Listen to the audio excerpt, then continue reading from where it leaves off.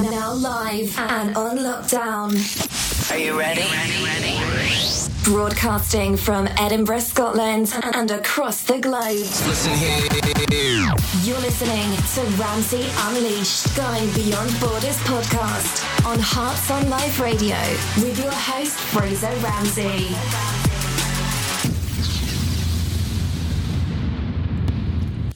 Good evening and welcome to another edition to Ramsey Unleashed Going Beyond Borders. This is our third instalment of the rebrand. Tonight, breaking news, Glasgow has burning again. The Charles Rennie Mackintosh building has been on fire again since last night. Burning into adjacent buildings is pretty much reduced to a shell after 4 years ago when the first blaze kicked in. The building has been standing since it was built in 1909 from Charles Rennie Mackintosh. We have the £35 million refurbishment of the building, funded also by stars of like Brad Pitt and Peter Capaldi, ex-Doctor Who. So at the moment we do not know the update. There has been still some fire kicking around at the back of the building, still not put out officially, trying to dampen that down, and hopefully in the next few days you will find out of the extent of the damage. At the moment the building is pretty much a shell after the dawn broke this morning, after the place was just lit with orange, and it's completely just about wrecked completely. So that's the breaking news. Glasgow was a lit 1909 building, has basically on a second fire within 4 years, plus there was a recent fire in a similar area in Glasgow. So it's a bit of a shame of a historic landmark building. It is now pretty much reduced to ash. That's what's been happening. Yes, we are competing tonight with the World Cup. The World Cup is on. If you're soccer fans or football fans, or how you want to say it, that's what I suggest. I put my Facebook on the computer, hence I'm getting a ping, which is not so good, so I need to ditch that. But anyway, apologies for the pings. But anyway, welcome to the show anyway. We have our special guest on the show, and she's all the way from the good old USA, and it's Aoife Leatham. She is a former artist. She has sadly had to... Her daughter passed away, and she's also tell her story how she became a Christian and what she does now regarding her book, her Frame You Day Facebook channel thing that she does, and her jewellery business, and many, many other things that she's going to talk about. This girl is transparent. She's been through it, and she's going to talk about it, and she's going to inspire you. It's certainly something she does on a regular basis through her Frame Your Day Facebook live show, is inspiring people. So tune in. And let's start the show. So welcome, Aoife Leatham. How are you doing? I'm good, Fraser. How are you? Yes, I'm good. I had to sort of wake up a bit after I was sitting, relaxing, watching the football with Aloho and her husband, and I got the sofa's a bit too comfortable, so I was kind of like, I need to wake up here quickly, so I've got a show to do. So that's what I was doing. So slapped myself about the face and I'm awake. Yes, so we're here, we're cooking the gas, we're ready to rock and roll, and thank you for being a part of the show today, and thank you for being available and being on heartsonlive.co.uk, Ramsey Unleashed, Going Beyond Borders, and we certainly are going beyond borders with many, many incoming guests going forward in the show, as you have seen in this private group we have. We've got some talented people like yourself, and so what do you think of the people so far that you've kind of met or interacted with? Everybody is amazing. Everybody's got such a depth to them, and everybody's so open to connecting with each other. And that's I think such a great thing, because sometimes we don't actually get to experience that because of competition, or people feel they have to be competing with each other. But when we realize we all just work together, it's such a great thing. Yeah, and that's what I like about it. I just say, listen, network away, chat to people. You never know who you might connect with. You never know that, especially I've got some great artists, upcoming artists. I've got today on the show, for music on the show, I'm playing Aaron Rigdon. He is a Canadian country artist. He's recently just released some of his music So you'll be hearing a song from him later in the show. Depending how we go and how how this wonderful interview goes, we might hear from Riley Seibert, how you pronounce it. And our song he's just sent me as well, which is along the lines of country, which is very good. So, but anyway, let's kick off. Let's not hold back. So, Aoife, tell us about who you are, where you're from, growing up. Tell us yourself, your life, what's been life like as a kid and before you came into music, basically. So before we start, I want to say thank you so much for having me on Ramsey Unleashed. No worries. I'm excited. I'm so excited. I've been telling everybody, like, you better check it out on Saturday. You got to check it out on Saturday. So where do I come from? What's my life been like? I was born and raised in Toronto, Ontario, for those who don't know, in Canada. And I grew up in a single mother home. My mom had 2 kids, so me and my sister. My mom was that type of person that she opened her door to whoever needed a roof over their head. So we had a lot of family that came in our house or that journeyed through from one point to the next. So we always had a house full of people. And that's just something that I've always known, is always having family around and being around family. And although my mom was a single mom, she had a lot of support from her siblings that were in the city as well, who helped out with her. So we grew up and it's funny because we grew up in a low income area, but we never knew, me and my sister, we never knew it was low income. Yeah. Because we weren't ever deprived of anything. And it was one of those things where my mom, as amazing as she is, I never knew that we did not have. I mean, as a child, I started dance classes and dance school at 2.5 or 3 years old. And I became technically trained for 12 years. 12 years. I think it was about 12 years. I was a technically trained dancer. And that cost money. I did multiple dances. I was on a competition team. My sister did the same thing. And yet we lived in low income housing. And, we were one of those kids that, like, if you looked at the kids in the area, you could see that there was something different with us, me and my sister, compared to everybody else. And my mom always said, you're not going to end up like street kids. You're not. So, growing up, I was into the arts. I was into sports, very, very heavily into sports. I played every sport in school that you could think of. Wow. If the school offered it, I played it. And that was like through elementary school. If the school offered the sport, I played it. Wow. And then, yeah. What was your best sport out of the ones that you played? What did you? My best sport, I think I equaled through 3 of them: track and field, basketball, and volleyball. Okay. Those were my 3 favorite to participate in. But if I had to pick one of the 3, it'll be basketball. Okay, for sure. I played soccer / football, however we want to call it. I kind of, I did all of it, and I think I did all of it to keep myself busy, and not like it was busy for a bad thing, but it was just because my mom was so adamant about us not hanging out and playing. We played outside, don't get me wrong, but then there were kids who were always out there and started to veer off. Mm-hmm. So my mom was like, you need to be busy. You need to be busy doing something. In doing all of that, I came across music, and I think it was 1987, maybe in 87. I always had a love of music. But that's when I decided, you know what? I can do this too. 88, even more. I was like, I can do this too. And I had a couple, favorite groups that were out there. And I was like, they can do that. I can do that too. So all of a sudden now I'm in grade 8, getting ready to go into high school. And I'm here writing music. And one of my neighbors was actually a rapper. Wow. And he was known in the city.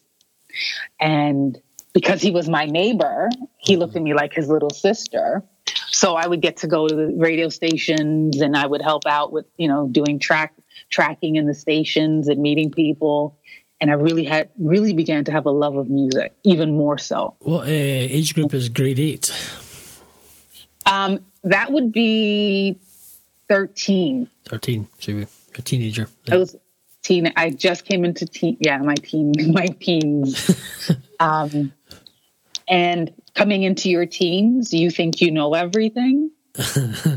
And I'm telling you, not that I wasn't a troublemaker for my mother, but I did have a rebellious phase with her. But my mom, for some reason, I was like growing up, I was afraid of my mother. Right. Like my mother instilled the fear of God into us. And it wasn't even God Almighty, she was God, and don't piss her off. My mom is like, she's an awesome, loving person, but she didn't play. She was strict, and she knew what she did what she had to do as a single parent. Mm-hmm. So as that, and I say that when I grew up, I didn't know my father. Right. I didn't know, I knew where he was, in the sense of I knew he was in England, but that's all I knew. I didn't know what he looked like. I didn't care to know, to be honest.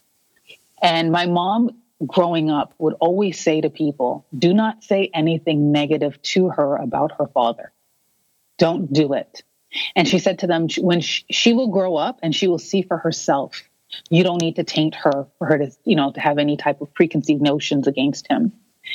And growing up, I remember 4 encounters with my father. Mm. And I look back as an adult now, I remember 8, 12, 16, and I believe 19. Those are the 4 times I heard from my father. Right. He called me those 4 times. And it was one of those like, well, why are you calling? What do you want? type of thing. Yeah. And for me, I didn't realize until later on in life, but because of the situation I had with my father, and it was not that my mother held me back from my father. He knew where I was. Yeah. He just never cared to extend his hand to me or to help me or whatever. And I did not realize that I suffered from rejection. Mm-hmm. And this was the seed planting of rejection.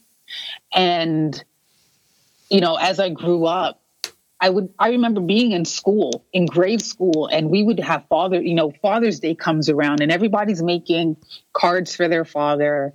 And, my teachers would say to me, do you want to do this? And I'm like, no.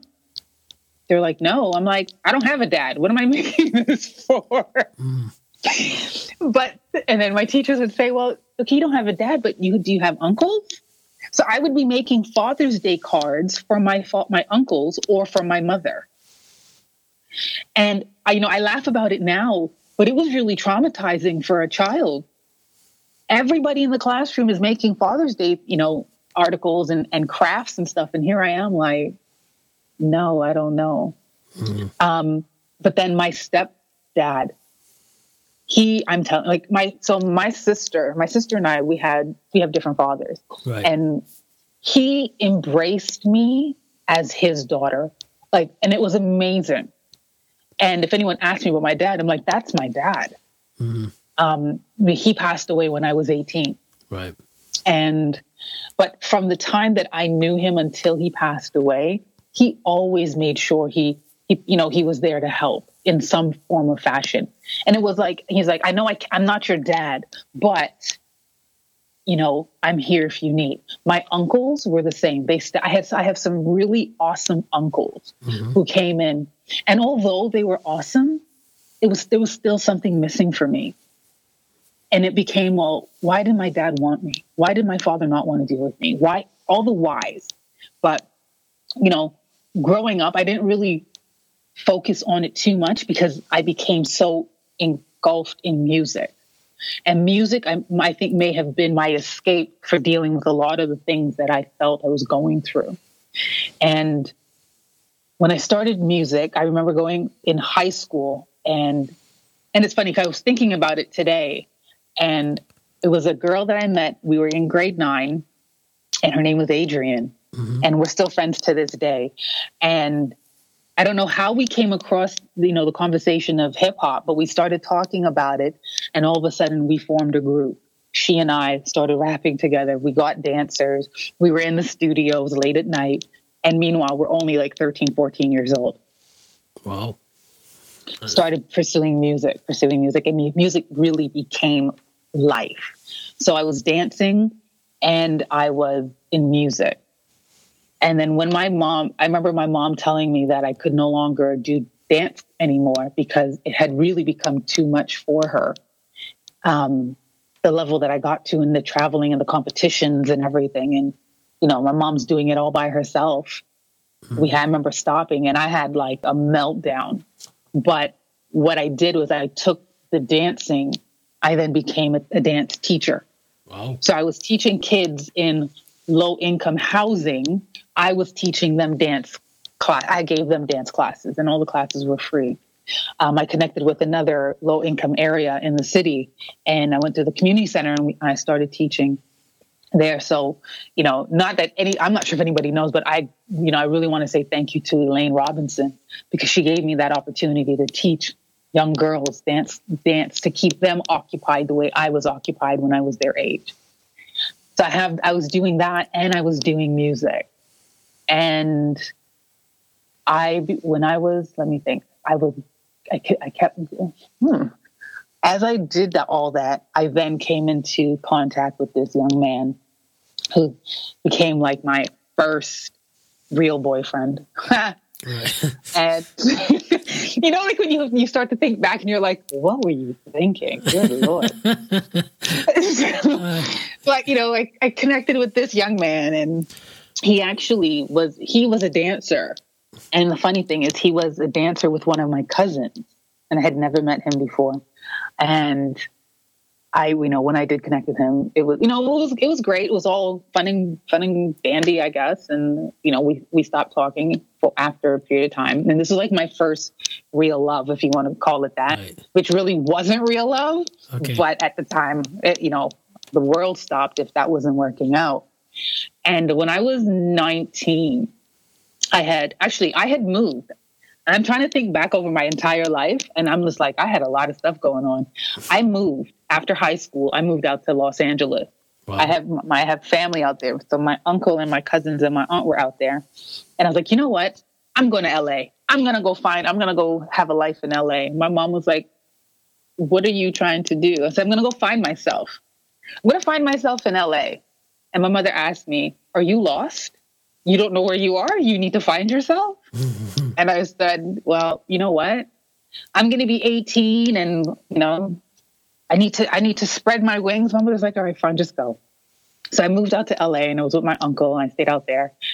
And it was an experience, a true experience. And part of it was I had younger cousins, and then I had an older cousin, and then my aunt and my uncle. And my younger cousin, the middle child, because it was three of them, she was starting to go into a rebellious stage with her parents. And my uncle would talk to me, and this uncle, he was like one of my fathers. Like he was one of my father figures. And to this day, I'm still a baby for him. Right. And we would talk, and, he would say to me, could you talk to your cousin? Can you talk to her? And I ended up becoming this middle ground for both of them, because my uncle would try to get stuff to my cousin, and she couldn't understand it, I think, because it was coming from her parents. And then she would try to say stuff to them, but they wouldn't receive it because it was coming from her. So I ended up becoming this referee. Mm-hmm. And after a while, it started to take a toll on me. And I was like, oh my gosh, I think I need to go back. So I ended up, after a while, I picked up myself and I went back, and I came back to Toronto. I registered for college, went to college. And during college, I reconnected with this first boyfriend of mine, mm-hmm. and I ended up pregnant. Right. And I had my daughter at 20. And when I had my daughter, when I found that I was pregnant, I was at the doctor's office, and I think this is so funny, so I want to share it. I was at the doctor's office, and because the reason I had gone to the doctor's office, I wasn't feeling well, and I thought I was catching the flu or something. Sure. So I go do these tests and stuff, and I come back in, and they're like, okay, my doctor says sit down, and I'm like, okay. And it's he and I in this room, and he says, we are with child. What are we going to do about it? So I looked at him and I'm like, oh my gosh, congratulations. I didn't know you and Mrs. Giddens were having a baby. He thought the doctor was pregnant. I thought his wife was having a baby. It had nothing to do with me. And he's like, no, Effie, it's you. I'm like, me? Oh, no. I'm like, no way. No way. He's like, yeah, what are we going to do about this? I'm like, what are we going to do about this? I'm like, and my first response was, you're not going to tell my mother, are you? And he said, no, that's between you and your mom. And I'm like, oh. So I had to go home now. And I was like so stressed out because I had to tell my mother this. And one of the things that stressed me out was when my stepdad when he was dying, he died from cancer. Right. And I remember going to the hospital, and I was standing in the hospital next to his bed. And my stepsister, she was there, and she's a year older than me. And she had a baby. And my stepdad took my hand and he said, I want you to promise me one thing. And I said, what? He said, promise me you're not going to follow in her footsteps. So interesting. And right. And I was just like, okay. But when all that happened, none of that came, and as I'm talking about it now, it's all coming back to me. And I was just like, oh my gosh. So I had to tell my mom, and I wrote a letter, and because my mom sang she still sings in the church choir. Right. So I wrote a letter and I put it in her purse, and I figured if she picks it up, if she opens her purse in the church and choir, at least she's with Jesus, and I'll be okay when she comes home. So she comes home, and she comes upstairs, and she's like, I guess congratulations are in order. Wow. And I was just like, no. And then she looked at me and she said, well, I guess all your friends are doing it, so you're going to do it too. And I looked at my mom and I was like, what do you mean all my friends? There was one girl I knew who was pregnant. One. Out of all the friends I had, Fraser, one person. But yet that one person meant everybody else was. Wow. That's basically, yeah. Yeah. But in the sense, I'm glad I was able to tell my mom early on, because by the time I got to my delivery, the adjustment had been made. Right. And my mom was, not that she was okay with it, but there was nothing she could do to change it. Right. And the dynamic of our family was getting ready to change, and all this stuff was happening. And now, I'm going through all of this, and it's me and my mom. I have no father. You have a question, don't you? Yeah. I was just going to do a quick summary, quick backtrack, just before we come to once your birth of your child, is you briefly said when you're doing music in LA, what really said, right, this is it, I'm going to just forget the music, it's done, I've had enough of it, or what was your was it quite really hardcore, sort of busy with all the stuff because you had so much talent, and you just decided this is now, I can't do it anymore, I need to come back? What was that so what was the decision that made you just completely give up music after, because you were obviously being quite successful at such a young age? Well, at the time, music was still going on for me. Oh, still going on? I was still in music doing all that time. So you hadn't stopped it even? Oh, right. So you hadn't stopped it yet, so you're still going. So you've obviously come back to Toronto. Just to quick summarise for those who are listening. Who've come back to Toronto, you've hooked up your ex, you've got pregnant. Now the birth of your child is just around the corner. Yeah. And I'll tell you, while I was pregnant with my daughter, he and I had gotten into a major issue. And I remember him telling me, as far as society is concerned, he only has one child. He had a son. And when I told him I was pregnant, he didn't want me to have it. Right. Two, then he was like, well, you know what? When she's growing up, she can know.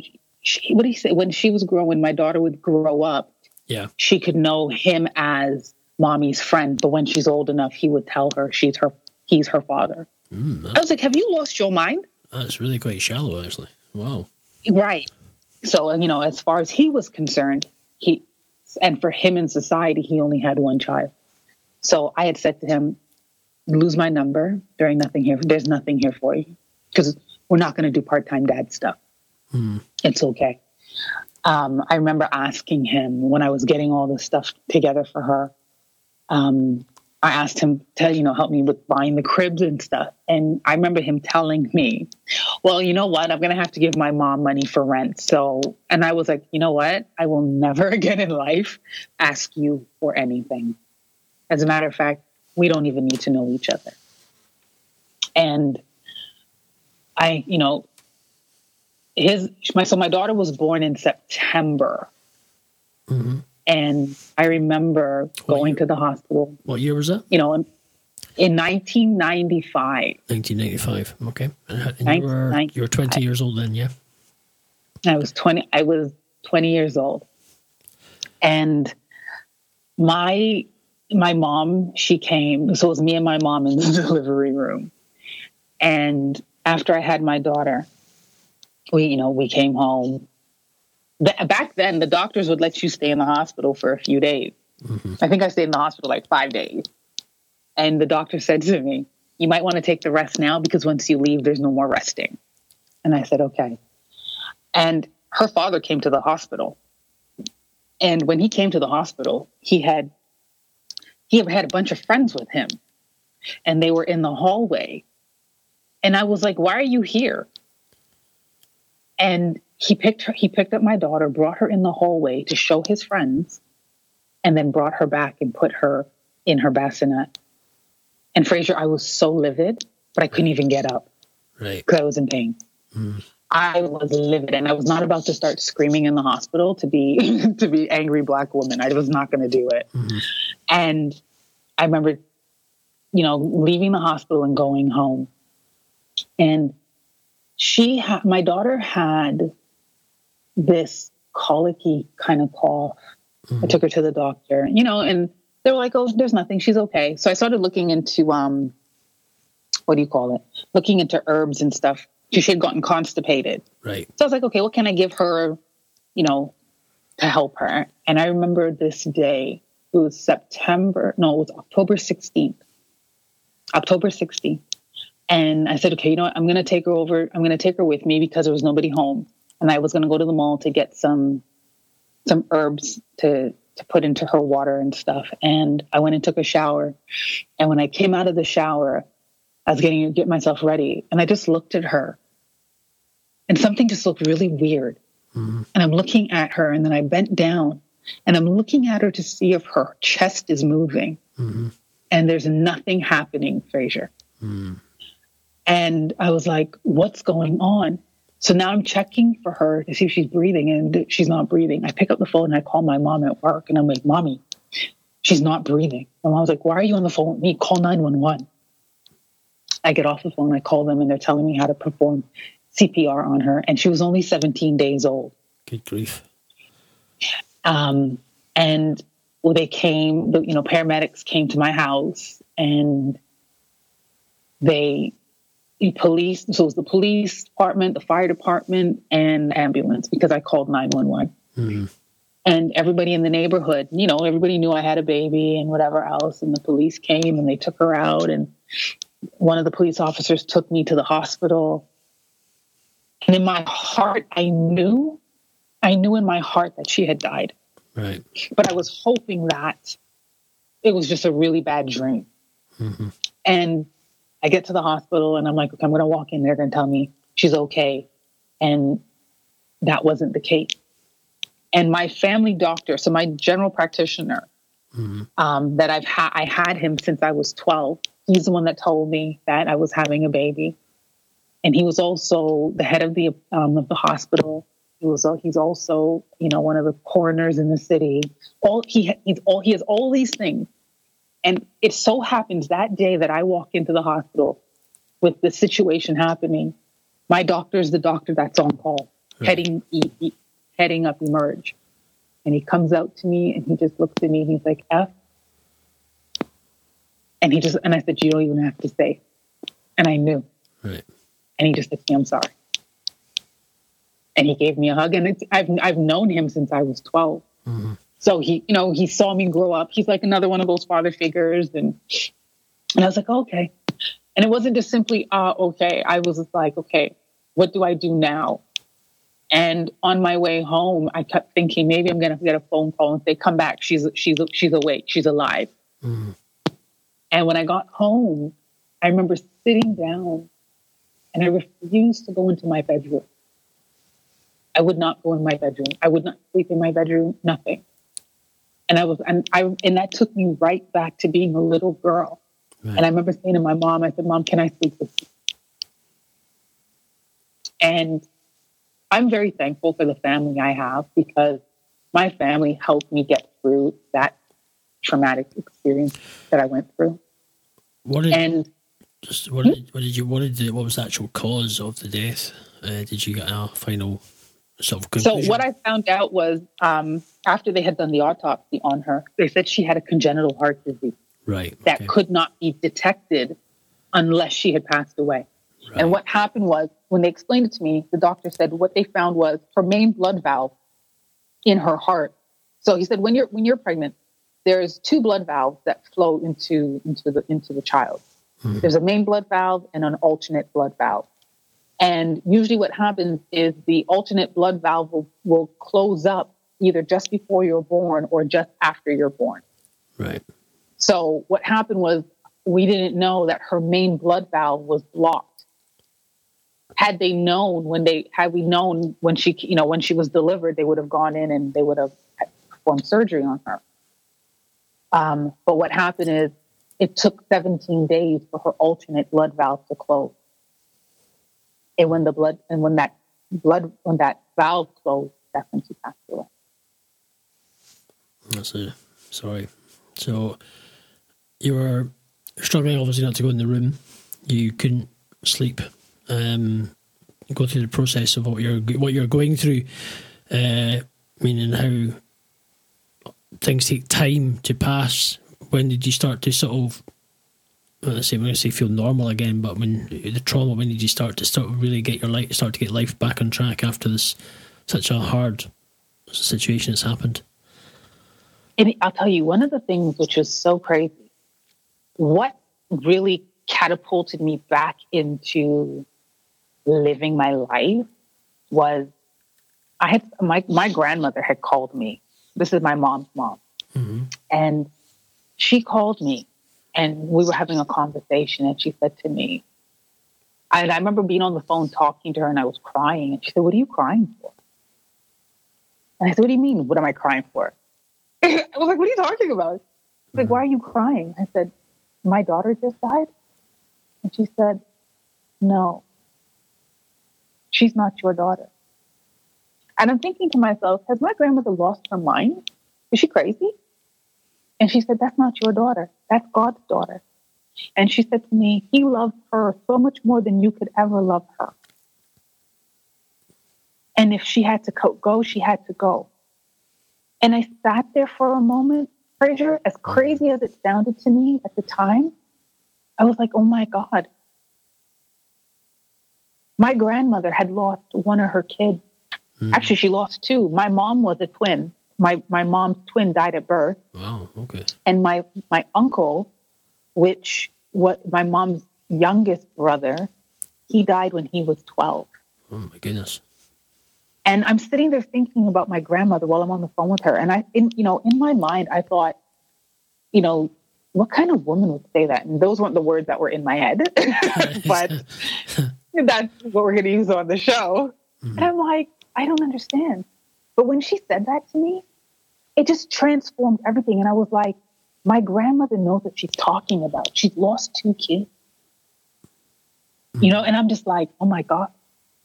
And I sat there, and when I got off the phone with her, I just sat there and I thought about it. I really thought about it. And, you know, although I was not walking after the Lord in the relationship I have now, I grew up I grew up Catholic. Okay. So we would go to, we went to church on Sundays, or as long as you got your church in, I'm be honest, that's how I looked at it. As long as I went to church, I could do whatever I wanted to do. That was my saving grace. I went to church and can't complain.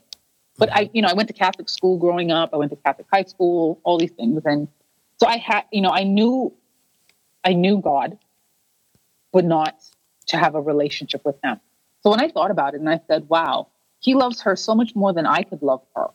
And in the way my grandmother made it seem was like, if he wants her back, he'll just take her back.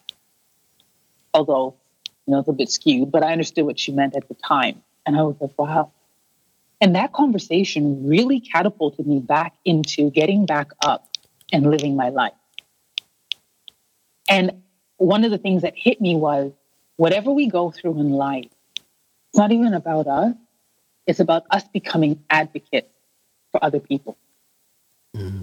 And I say that to say, because later on, I had a girlfriend that I had gone to high school with. Mm-hmm. And she had already had a son. And then her second child was born stillborn. And there was nobody in our circle of friends that could relate to her in regards to losing their child, except me. Now, granted, it was a different scenario, but I was able to help her through that situation. Mm-hmm. And I said, okay, oh my gosh, this is not even about me. This has nothing to do with me. And it hurt. And I'll be honest, at one point, I don't think I had ever grieved. I don't know if I even knew how to grieve the loss of my daughter. And I think what I ended up doing was just, brushing it under the rug. Excuse me. And I just kept living life. Mm-hmm. And I masked a lot of stuff. Well, I masked a lot. What we'll do is we're going to take a brief break, and we'll come into talking about the stuff that you've masked a lot, and obviously your conversion when you became a Christian, and just the life-changing moments of when you made that decision, and obviously the stuff that the unmasking of things that you had realised that you were masking a lot. So we'll take a quick break. We'll come back, and we'll have music from Aaron Rigdon, who's a Canadian country artist, has released his debut EP. So we're going to play a tune from him. He will also be in time interviewed on Ramsey Unleashed going forward. So please enjoy Aaron Rigdon, Small Town, and we'll be back shortly in a second after a few breaks. We break.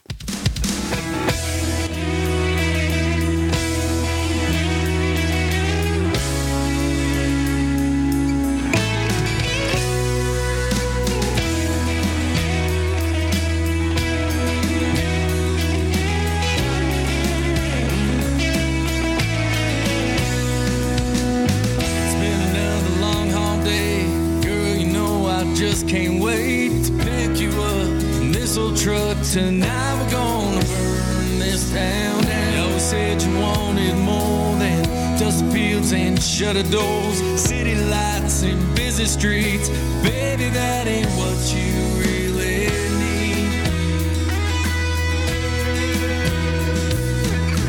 Can't see what you've been missing.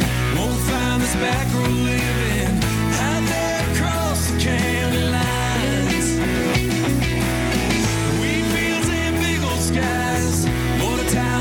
Bonfires, it's a small town kind of life, just made for you and I.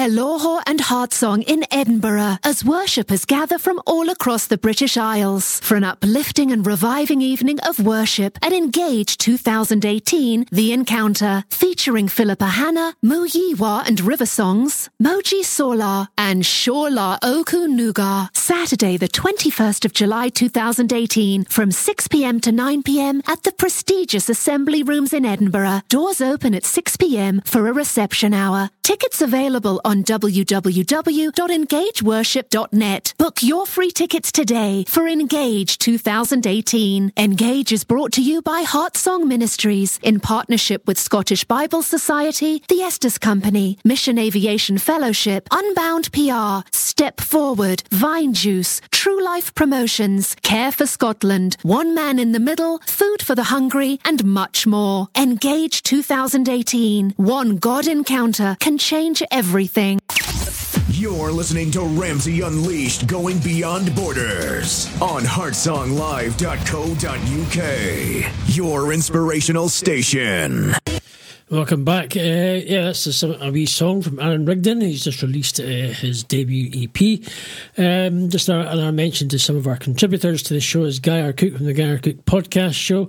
That's guyarcook.podbean.com.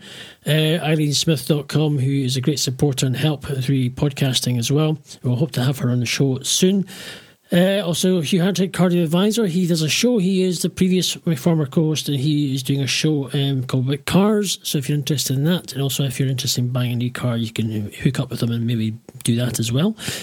So we've got many people in For Humanities. Shannon Griffin, who's a supporter of us as well, regarding she does t-shirts. She's a survivor of breast cancer, and we'll hopefully have her on the show, not again, but have her on the show talking about stuff and what she does and what her goals are coming up. So many people who contribute to the show, and we thank you for them, and who support us in what we do, and we want to support you back. Also, when we talk about my diet, I may have been losing a bit of stone so far in the best part of 7 weeks on a no-carb diet through simpleasfat.com. A guy called John Gaunt, who is a radio DJ, does podcasting as well, well known in the political radio world. So I've kind of been following his sort of diet plans. He's lost about 5 stone in 6 months, which is quite 14 pounds in a stone, which is about 550, 70 odd pounds or whatever, working out the maths of the conversion. But he's lost a lot of weight and feeling great, feeling healthy, and just ditching sugar, because it's a lot of sugar that tends to be killing us these days. So so that's thank you for that. So I've been kind of keep you up to date with the progress of my weight loss and looking a lot healthier and a little less fatter. This is the good thing. But as we'll kick off with part 2, we have a special guest who is on the show at the moment, Aoife Latham, all the way. She's originally from Toronto, Canada, and now she resides in America. We come to part 2, where we're kind of taking to the stage that she's just... There's a lot of stuff that she's kind of hidden that's underneath. She needs to release. That she needs to... We'll talk about that now, and we're going to talk about when she became a Christian as well, and then the process goes on. We've so far, just a summary, if you've just tuned in, we've been talking about her music, how she was in music. She fell pregnant and she sadly lost her baby in 17 months due to a heart defect. So we've just come to the stage that we've just listened to that, and now we're at the next stage of how she's suddenly realised other people have been in the same place, even one of her grandmother, and she's now at the stage that she's just realised that it's time to take her life back and to move forward and to keep going forward, and we're about to hear that and the things that she's going to be talking about that she's kind of bottled up over the time. So welcome back, Aoife. How you doing? You still okay? I'm good. I'm still good. I'm really good. That's good. Well, just kick off and carry on with the next stage as we're talking about the things that you've kind of bottled up that you kind of wanting to try and release. Right. So, I was saying, I didn't realize, but I had mapped so many things that happened to me in my life. And I think growing up in certain environments, when things aren't talked about, you don't bring them up and you don't talk about them either. You kind of just figure, I got to figure out how to get through it, and you keep it moving. And after the loss of my daughter, I didn't know how to grieve. When I look at it now, I did not know how to grieve. And I think at the time I thought I was. And I fell into a depression, and I just didn't want to do anything. But, like I said, after having that conversation with my grandmother, I was like, okay, wait a second. And I picked myself back up and started going back into music again. And I used the pain that I went through to write. Mm-hmm. And I would write write whatever would come to me. And then I got back into, I don't want to say I got into street life, but, my mom did her best to keep us out of the street. And it wasn't that I was in the streets per se, but, I started to hang out with, certain friends, and I started doing certain things, and I started going in another direction, and I would use that and write music. And then I can't remember what year it was. I think it might've been 97. I connected with, was it 97? It could have been 97. I connected with a producer in the US, and he and I became really good friends. And he was from a really, really well-known hip-hop group at the time. Mm-hmm. And he had his own record label. And I ended up getting signed to his label. And I was the first Canadian artist to be signed to his label. And while I'm here, pursuing music, and I was trying to do stuff in Toronto, and I was going back and forth a lot between New York and Toronto. I ended up experiencing a lot of, people call it shade now, or I just had a lot of stuff. And I was like, you know what? I would try to get my music done. Because one thing I liked about him, he was like, you don't have to be here to do it. You can do it wherever you want to do it. We'll just put whatever we need to put towards to get it done. And I would come across producers and whatever in the city, and I would have such a hard time. And it wasn't that, there wasn't the talent or whatever else. And it wasn't that we didn't have money. But the reality of it, and I'm going to be very open about it, was I had a lot of producers who were trying to sleep with me opposed to taking the money to get paid for their service. And because it became so much, I could not handle it. And I said, you know what? I don't want the music if this is what I got to go through. And that was when I gave up on music and I walked away. You briefly said at the beginning, just as picked up at, just as letting you go chat away, the things you got into at the beginning, because you sort of elaborated on it, you said with things you got into, then you stopped. Now, what kind of things did you actually get into, or what bad things did you get into? So I remember it wasn't so much that I had issues, but I started hanging out with certain groups of girls, and I remember in high school, towards the end, were we just out of high school? I think we might have just been out of high school. I would, if there was an issue and we needed to deal with it, when we're all rolling up to deal with it, I'd become a little fighter here. Right. And I would be out all night. I started partying, and I would be partying literally Monday to Sunday. Mm-hmm. And because I had gone through the loss of my daughter, my mother didn't really pressure me too much. She just kind of said, you know what? She's got to find her way through it. So I would be out. I would come home maybe 3-4 o'clock in the morning.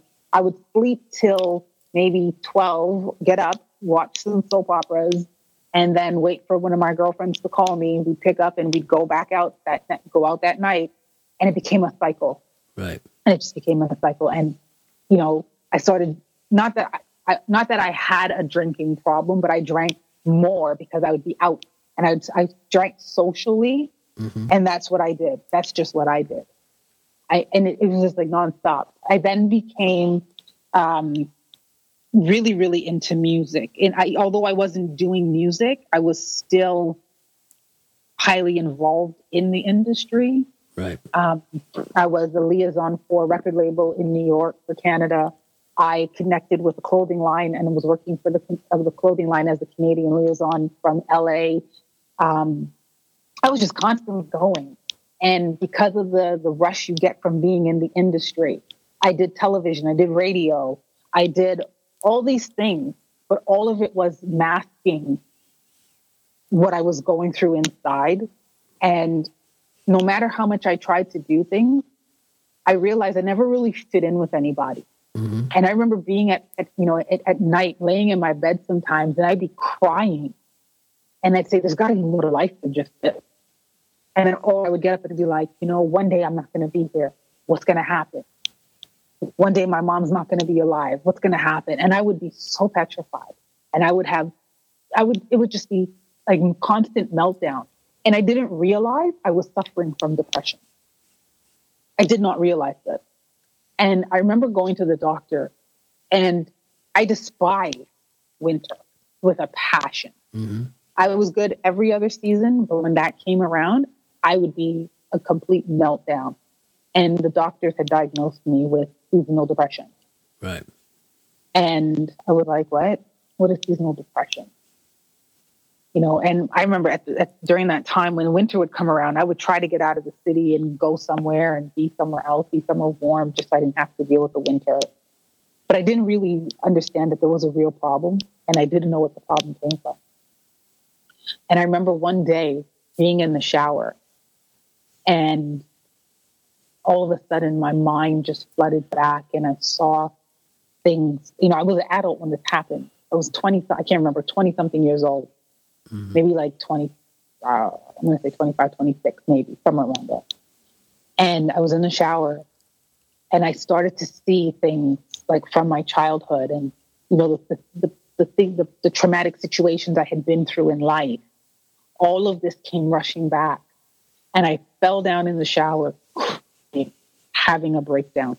And I think this was the first time I was either allowing myself to experience and go through what I went through, or I was having a nervous breakdown. It was one of the two, and I didn't know which one it was. And I called my doctor, and I told him I need to come in, and my doctor had put me on antidepressants. He said, you have depression. So he started giving me these pills, and I did not like the way I was feeling from them. They sent me to see a psychiatrist. I started going through that process with, getting help. And one day I said, you know what? I'm not taking these pills anymore. Forget it. I don't even care. I'm not taking it. I don't like how I feel. I'm gaining weight. I'm doing all, and I just don't want this. And that was the beginning, I think, of the transformation that was starting in me, but I did not know that was happening. And I say that because I remember having a conversation with one of my hairstylists, and she said, before you became Christian, I saw years before you were starting a transformation.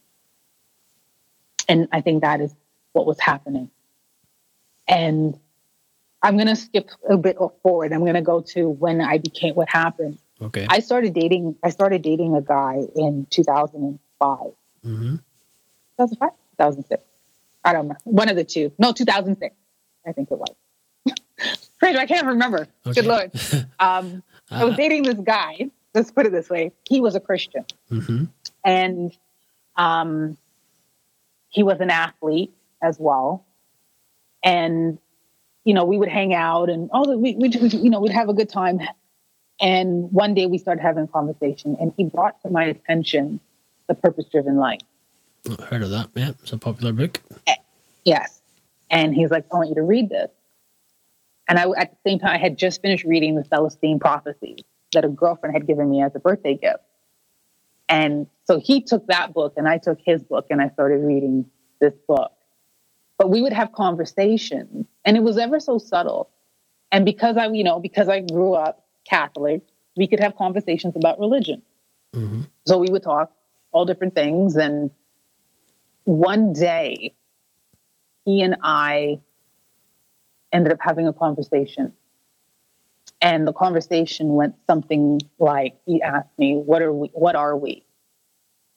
And when he asked me this question, I was like, why would he ask me this question? I have keys to his house. I practically live at the house. Why would you ask me, what are we? And in me answering the question, I answered it from a place of hurt that I understand now, because the person I had dated before him had emotionally destroyed me. But he would always tell people that's my girlfriend. And when he asked me that, I said to him, I don't like titles. But I never finished the conversation to say the reason I don't like titles is because of this. I just stopped at I don't like titles. And I didn't realize that when I said that to him, that emotionally affected him. And right there and then he looked at me different. Our relationship changed and everything. That same, I think that was in like May of 2006. Mm-hmm. In the latter part of 2006, he and I reconnected. But in me reconnecting with him, he was also seeing somebody else. Right. And that ended up coming out, and I was upset. In the sense, I was upset for the fact that the other person, the other woman, she knew that he and I were together and whatever, and I said, you know what? Okay. And and I'll tell you, before I became a Christian, I was like, if I see her, I'm going to slap her. I will slap her. And I had a friend, we had a mutual friend, and he called me. He's like, she wants to have a conversation with you. I was like, I said, she wants to have a conversation with me. I said, let me tell you something. Ain't nobody having no conversation. And if you want to get involved in this, you'll get lambasted too. You understand me? And he was like, I don't want no part of this. I said, I don't think so. And I remember getting a phone call or something. He was, I can't remember, something happened and he was in New York. And I said to him, this is what I heard. And he said, well, the street, what do you say? The streets are talking or the streets are lying or something. And I was just like, you know what? You can lose my number. And I thought, and I'll tell you, this was really the change or the catalyst for everything, because I thought without a shadow of a doubt, he was the person I was going to get married to. Mm-hmm. Without a shadow of a doubt. And when that split happened, I really got depressed. And, I thought I was journeying through it. And it was just like, well, here you go one more time. Once again, this is what happened. And this rejection. And I realized it wasn't even so much that it was him, but it was the rejection that started from childhood that could not allow me to figure out how to operate in relationships, what to expect in relationships, how to be in relationships. Because I remember people saying to me, the first relationship a boy or a girl has is with their parent of the opposite sex. You learn how to deal with male and female from your parents. Mm-hmm. And so because I never had that interaction or that, with my father, I just thought I'm not even say everybody, I just thought nobody wanted me. Nobody would want to be in a relationship with me. And when relationships ended, I'm like, well, why would they last? My father didn't even want me. So this was the mindset that I had. And after that breakup, it was in December of that year that I was really sitting in this dark place. And I remember one day calling my mother at work and I said to her, I want to apologize to you. I said, but you might come home and find me hanging in the closet.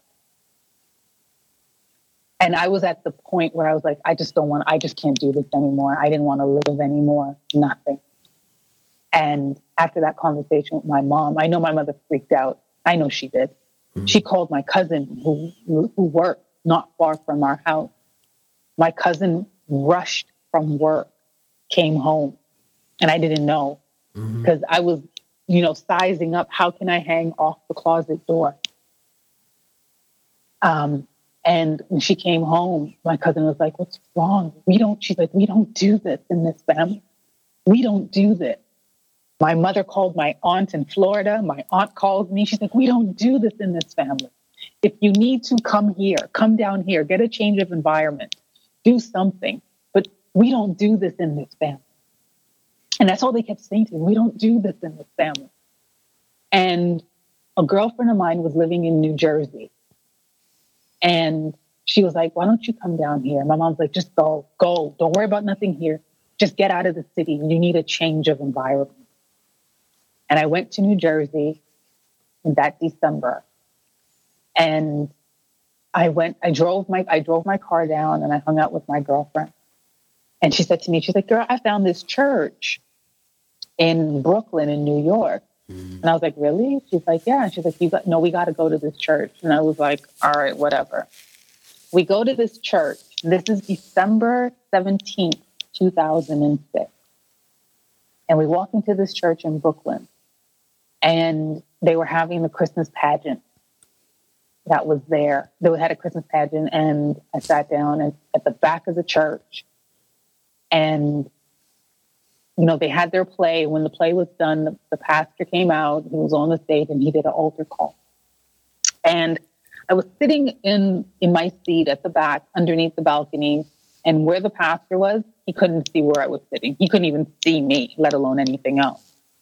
And when he put that altar call out, I literally felt a hand grab my shirt and pull me forward. Mm-hmm. Literally.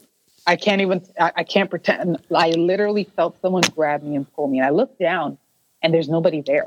There's nobody touching me. Wow. And the pastor says it again. He's like, there's somebody there. You're fighting it. Don't fight it. So I'm sitting there like, I know he ain't talking to me because I already know who Jesus is. I didn't drive from Toronto to find out no Jesus. I know who Jesus is. I already know Jesus. And I kept saying this over and over. But this pull on my shirt would not stop. Every time he would say it, I would get this pull on my shirt again. So I turned to my friend and I said, I think he's talking about me. I said, if I go, will you come with me? She's like, what? And I'm like, this is your church. This ain't me. Girl, I don't know nothing about this. You got to come with me. So she was like, okay. I said, if it happens again, I'm going to get up and go. And he said, please. And then the pastor put that final call out. He said, please. He said, listen, I will stand here all day if I have to, but I'm not going to let this day pass and you don't answer what God is calling you for. And I said, I got up and I walked around and I walked down the left side of the church. And as I got to the front, at the end of that, by the wall, there was a staircase for the balcony. As soon as I got to the front, there was a woman who met me. She was wrestling upstairs too about going. And when we met each other simultaneously. We just joined each other and we kept walking. And the pastor said, now I can continue. And I did the sinner's prayer. I went through this whole thing and I stood there bawling my eyes out. I was crying so hard and I couldn't even understand why I was crying as hard as I was. And the pastor said, which is Pastor A.R. Bernard from CCC, the Christian Cultural Center. I love him. He said, when a baby is born and they come into the world, the first thing they do is cry. He said, it's okay to cry. You're born again. All things have become new for you. And I stood there and I cried even the more. And that was December 17th, 2006 is when I surrendered. And I said, okay, Lord, I don't know what it is, but it's got to be more than what I was going through before. There's got to be more to life for me. And that was the beginning of my journey as a Christian. But I tell people, there's a process that you go through. Some people, when they get saved, they'll get an instant transformation. And others, they're going to journey through some stuff as the Holy Spirit transforms them. And for me, it was, I got saved Sunday morning at 11 o'clock. Sunday night, I'm gonna be very honest. I got saved Sunday morning at 11 o'clock, 12 o'clock, or 11 o'clock Sunday night. I was at a nightclub in downtown Manhattan. Uh-huh. And the thing for me was, because of the way I had grown up, where, as long as I go to church, I can do whatever I want to after. That was still my mindset. So I went to church in the morning and there was a big party after. And I'm like, oh, you know what? I'll go to the party. Went to this party. I saw a friend of mine who played for the New York Giants. Mm-hmm. We were in the club, hanging out, partying the whole night. Like, it was just normal. But I didn't realize there was a transformation that was beginning the next day. And I'm saying this to, because so people understand there really is a process. And I'm going to be as transparent as I can be. Mm-hmm. I went out the next day we went to a basketball game because a friend of ours played for the Warriors and they were in town. So we went to that game. And after that game, there was this big party and whatever else. And, you know, and I was drinking like I normally drink. And sometimes I could outdrink men. Right. And, you know, that night, that was it. I drank so much that I ended up passing out at my friend's hotel. My car is parked on the side of the road in Manhattan by Central Park. I was at the Ritz Hotel. Wow. And my car's parked on the side of the road. I pass out, completely pass out right here. Mm-hmm. I wake up in the morning. It's 9:00 and I'm having a meltdown. Like, oh my God, I can't believe this happened. I'm in New York. I don't know where my car is. My car has gone to a pound. I'm not going to be able to find it. There's too many pounds in the city. What am I going to do? Big meltdown. And my girlfriend, she's there with me. Mm-hmm. She's going through her own thing because she had found out that her father was diagnosed and he was dying of cancer. He was in the hospital. So we both had drank our night away. Mm-hmm. And I go outside. And there was a parking sign that said no parking from 7 a.m. till whatever time. And I came out and my car was sitting there. Cars never sit in New York City like that. And they don't. And I said, oh my God, there's got to be a God. And I went to the car and I sat in the car. And I had such a hangover that if I even turned my head, I was going to bring up. Right. It was so bad. And I sat in the car and I heard, that was your last hurrah. You went out with a bang. And that's when I realized the transformation really started in me. And God really was starting to have his way. Because after that, I didn't even want to drink anymore. We got back to my girlfriend's house and we just sat there. We ordered some soup because all I could do was drink soup broth. I couldn't even eat anything. I was so sick. Mm-hmm. And, you know, the journey started. And after I came in, I started going to New York every other weekend to go to church because I didn't know nothing about this new life that I was walking into with Christ. But I felt very comfortable with Pastor Bernard. And I would fly in every other Sunday. And at the same time, I heard, you know, I believe God had told me he wanted me to move. So I was in transition and I was moving to Florida. And when I say to you that certain things happen and you know that God had to have done it.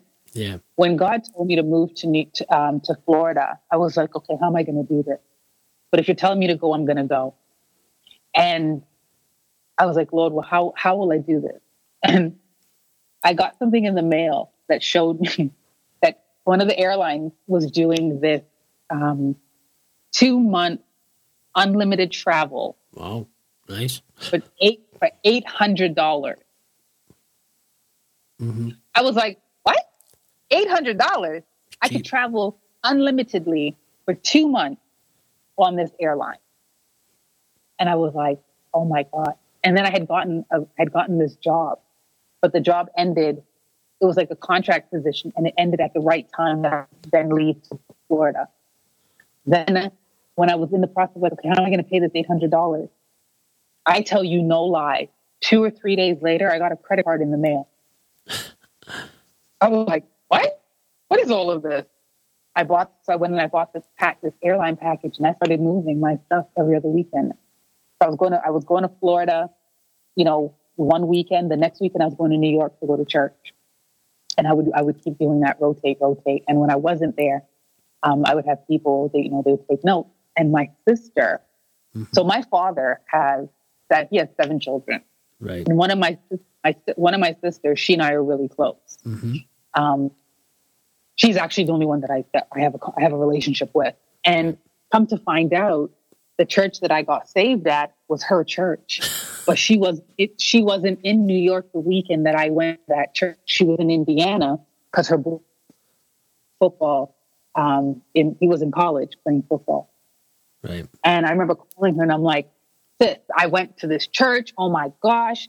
It was just amazing. And I was telling her and she said, what was the name of the church? And I told her, she started laughing. I'm like, why are you laughing? She's like, that's my church. And I was like, oh my gosh, for real? She's like, yeah. And here goes, here's the start. And I was just like, I was blown away, so blown away. And I moved off to Florida. And the reason I went is because I heard God say to me, I want you to go and rehouse my children who have been misplaced by storms. And when he said that, I thought in my natural mind, it meant those who have gone through hurricanes and stuff who need, they need somewhere to live. Yeah. So I went into real estate. Mm-hmm. So I went and I got a real estate license and I did all this stuff in Florida. I moved down to Florida. But I found out later on that what he meant was those who have gone through the storms of life, who have forgotten who they are, I want you to help them come back to finding who they are. And that's how everything, the ministry started. I started a homeless ministry, and the homeless ministry came, which was called Project Warm Up. Mm-hmm. And what it is I go out in the wintertime and I find all the homeless people in a grid that God he tells me where to go. And we supply the need we can to the homeless. Because a lot of them will not get up and go into the shelters because they don't trust the shelter. Mm-hmm. So, and I said to God, I don't understand. He said, I want you to get up. And I had a conversation with him one day and I was in tears crying. And I was like, Lord, why is it that everybody I love does not love me back in return? What did I do wrong?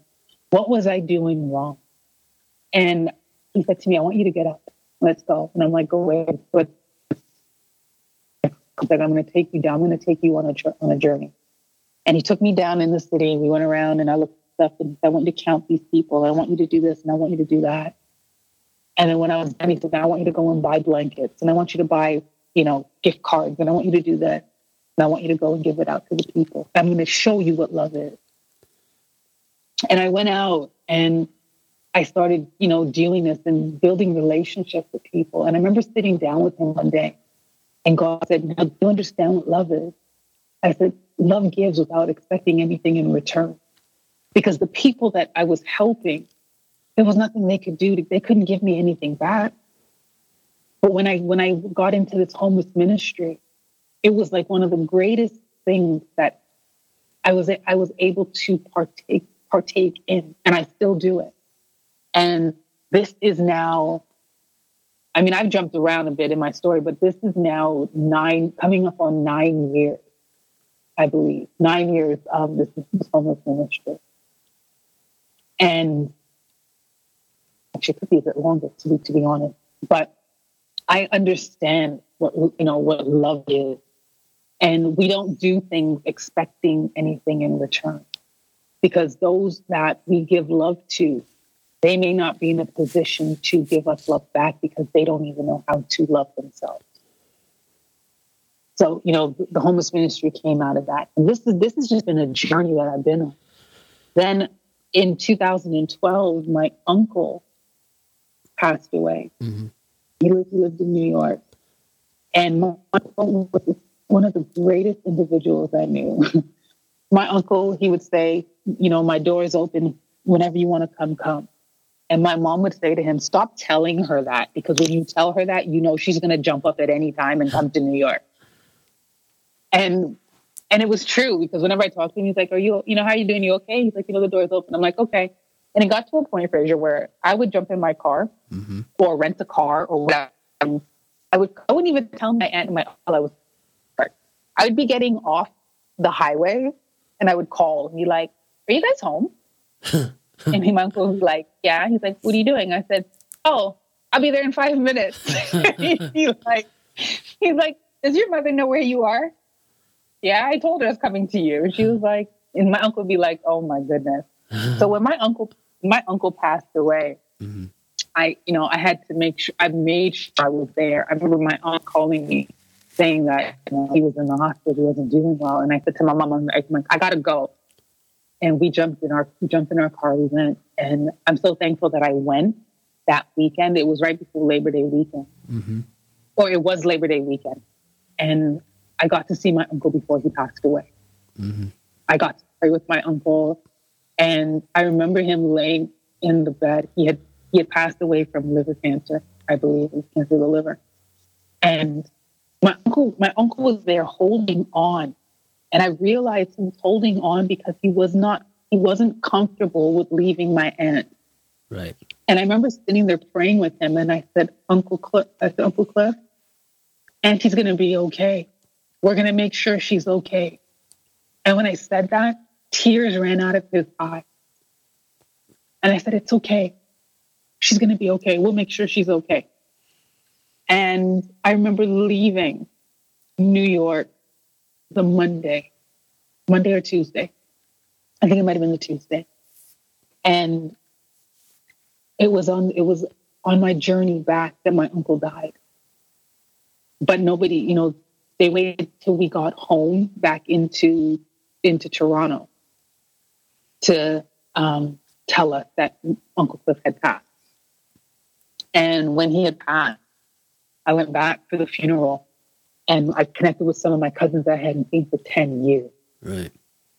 And, we're like, how did we let 10 years go by and we weren't connected? We didn't talk. We didn't do anything. And it was at that time, one of my cousins had sent me like a message. And when I got back home, the Lord had said to me, I want you to wake up and send a message. I'm going to tell you what to write, and I want you to write it and send it to your friend. I wrote a text message, and I started sending these text messages out.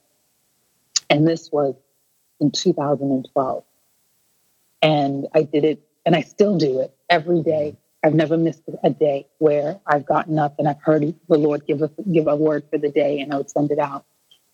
And in 2016, that is when God had said, okay, put a book together. And in the process of writing the book, I was like, Lord, I don't even have time. I was working full time, and I was, doing all these things. And I said, Lord, I need time.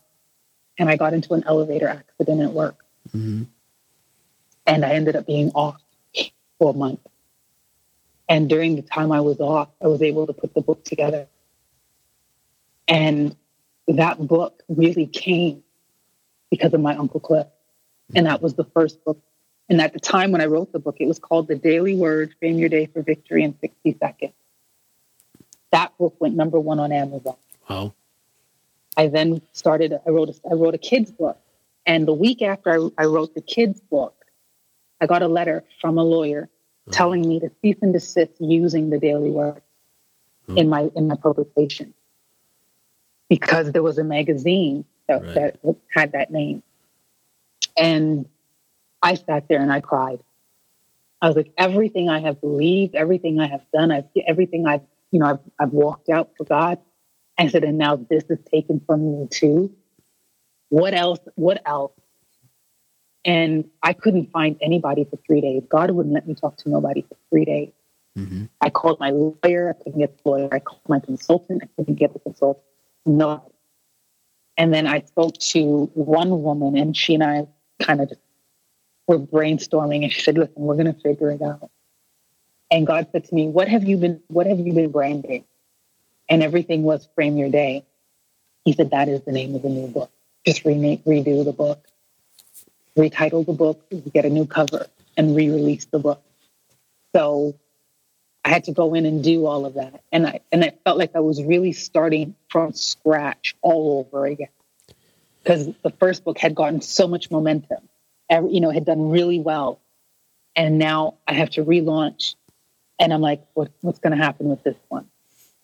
And going through that, it just showed me that had God let it continue the way it was, that company could have came after me for every single dollar I would ever make on that book. Right. Because I was an infringement. So I was, as much as it hurt at the time, in hindsight, I'm like, you know what? I'm very thankful that did happen. Just a quick summary. Well, obviously, if you've been listening so far and you're still listening on the radio, certainly I've been. Thankfully, there is a toilet roll in the studio because I've been using the tissues too. Because I've been feeling quite moved actually by a lot of what you've been saying. And for those who have been listening to the show, if you are still listening, and I hope you are, that you've been moved as well by what Ifia has been sharing.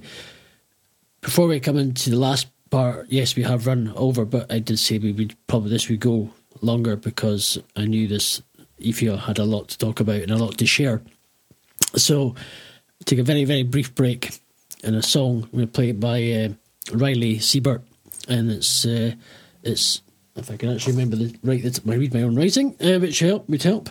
I don't want to be so sad. That's from that. Anyway, we'll play it anyway because it's good.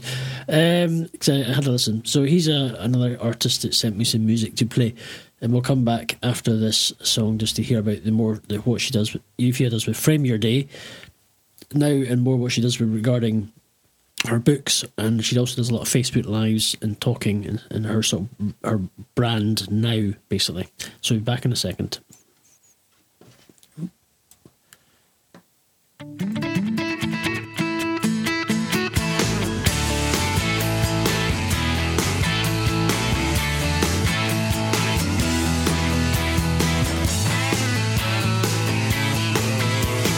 Sitting back,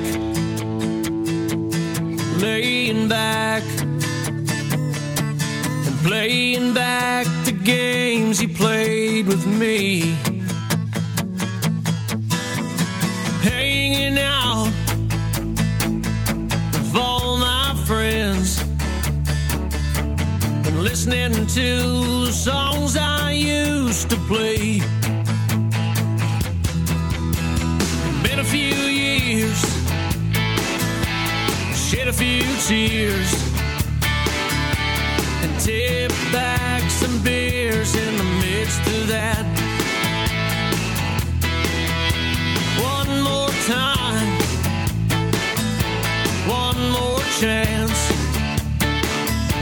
You'll give me one more promise that won't last. Well, I hate to say it, but it's true. I fell on too many times in love with you. It's plain to see that we are done. Now I'll just have fun without you. Oh, without you, it won't be so bad.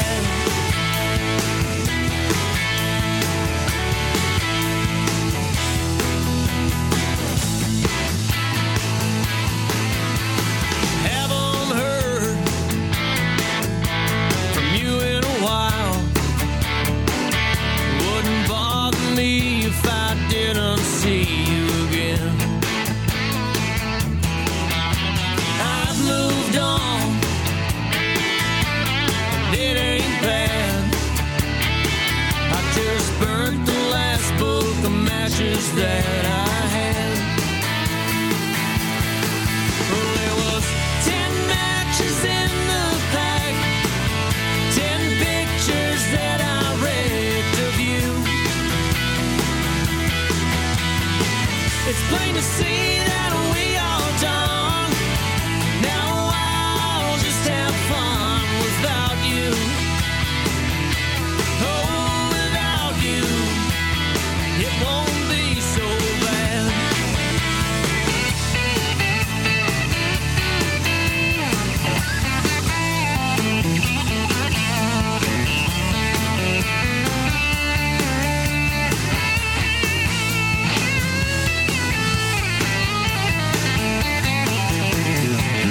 Hate to say it, but it's true. I fell on too many times in love with you. It's plain to see that we are done. Now I'll just have fun without you. Oh, without you. Oh, without you, it won't be so bad.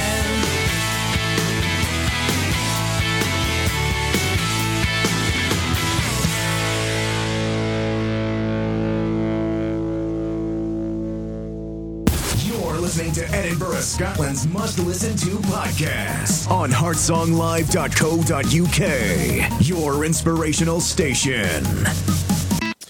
And welcome back. It's not just my show that you can listen to on a Saturday night. There's other shows on heartsonglive.co.uk you can listen to. If you have an inspirational story or you're passionate about something you want to talk about, feel free and connect with the station owner, Eloho, via the website.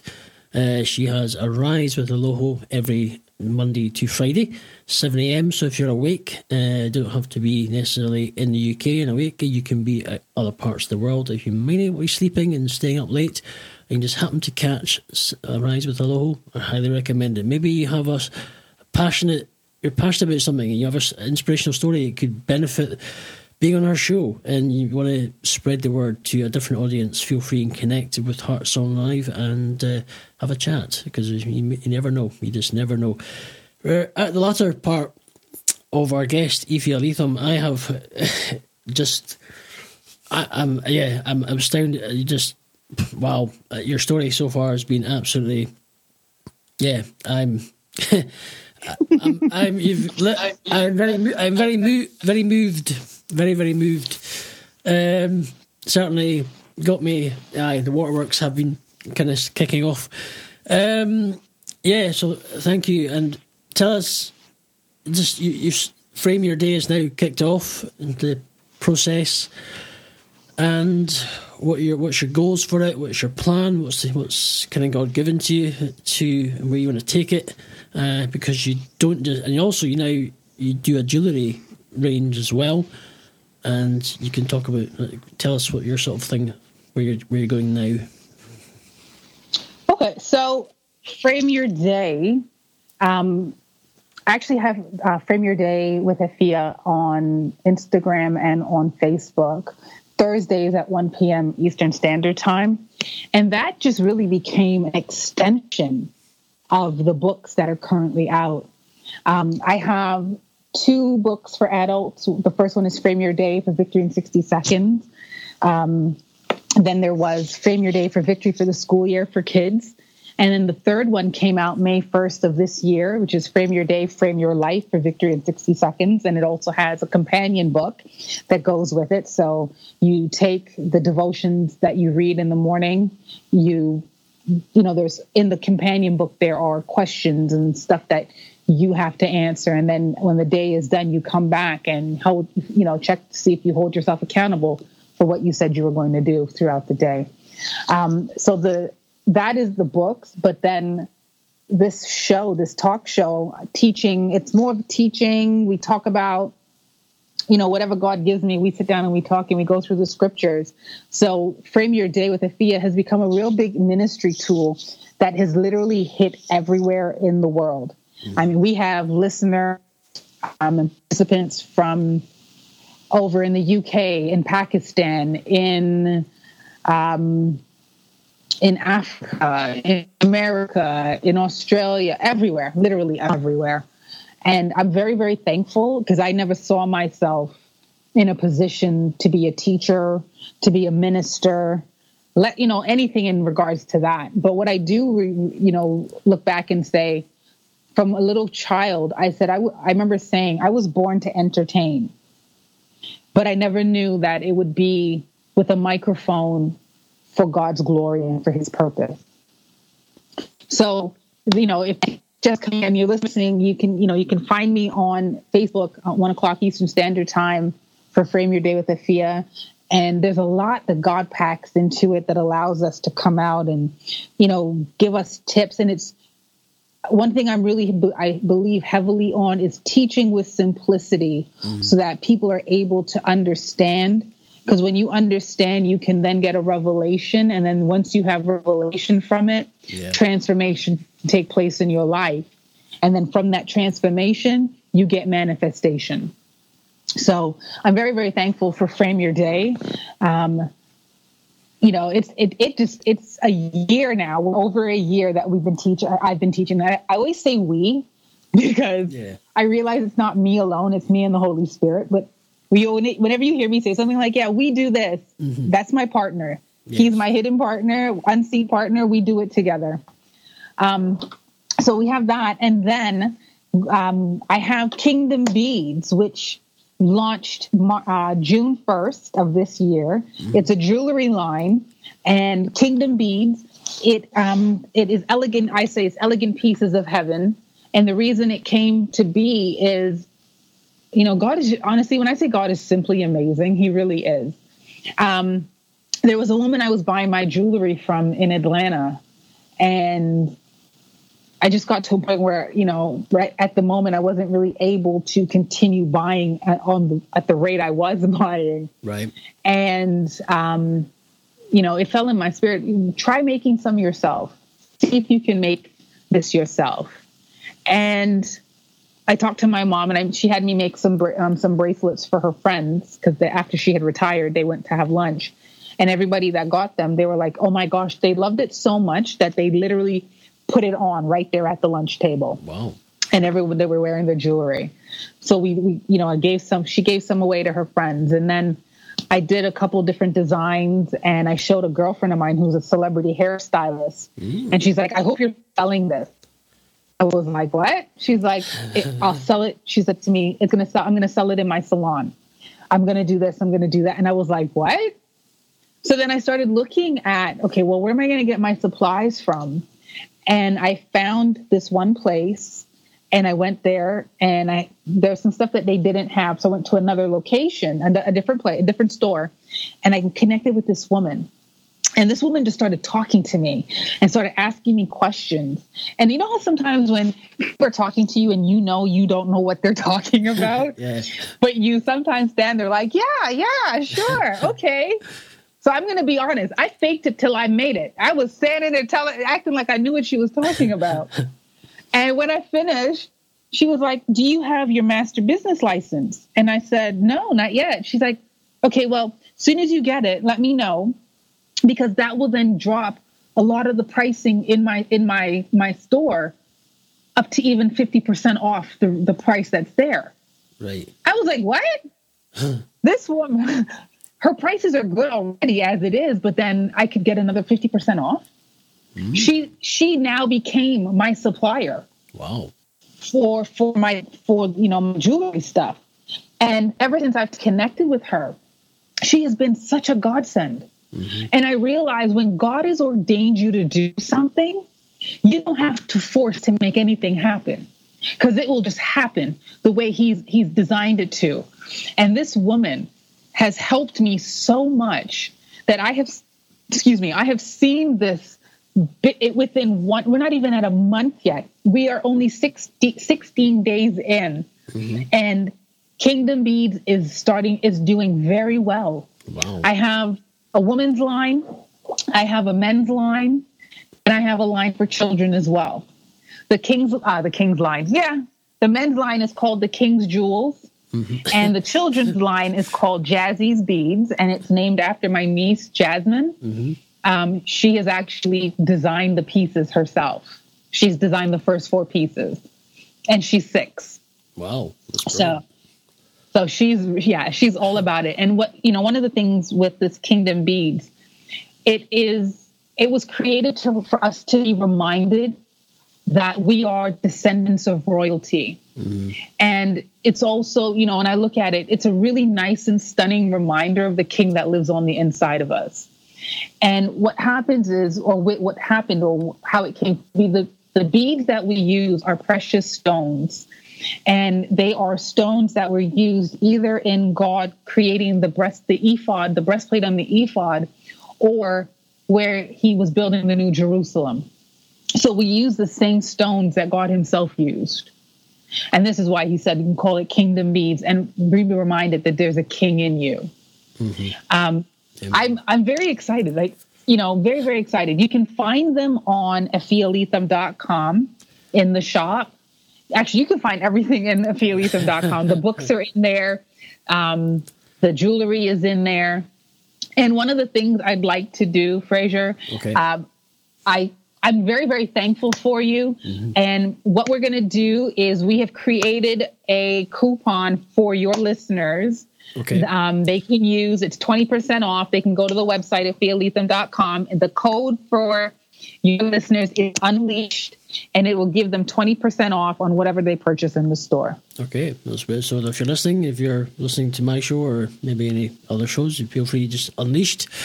And you can purchase some of check out the jewellery on AfiaLetham.com, or the website or the show notes will be for the podcast afterwards. If you've not managed to catch the live, you catch this as a replay. We thank you anyway.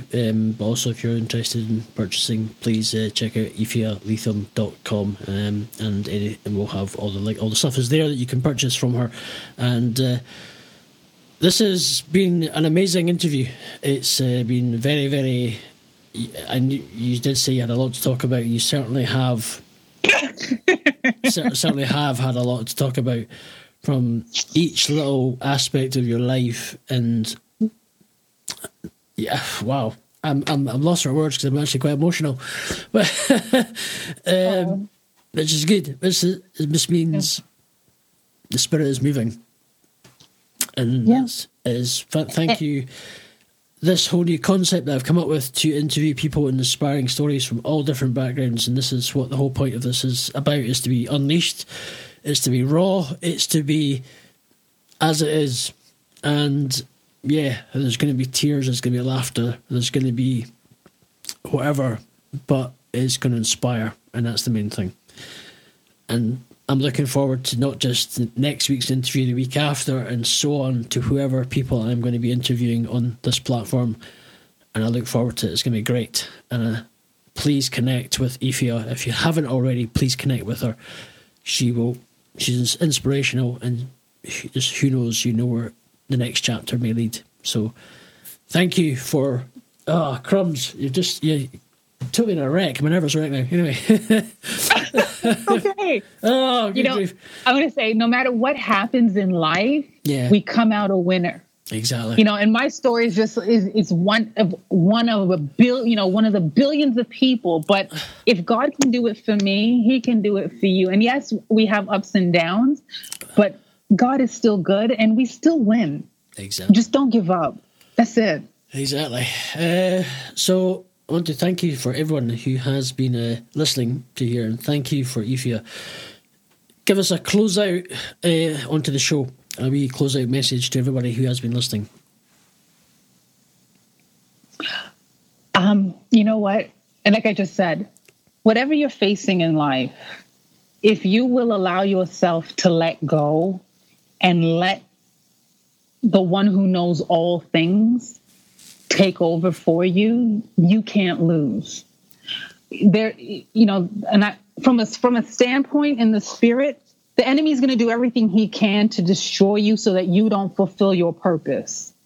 But when you know that you have purpose, and everyone who's listening to me right now, you have purpose. So don't let anybody tell you that you don't have purpose.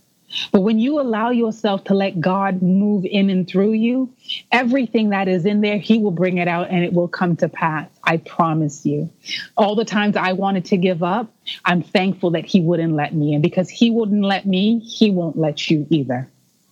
You can win. There is a winner and a king that lives on the inside of you.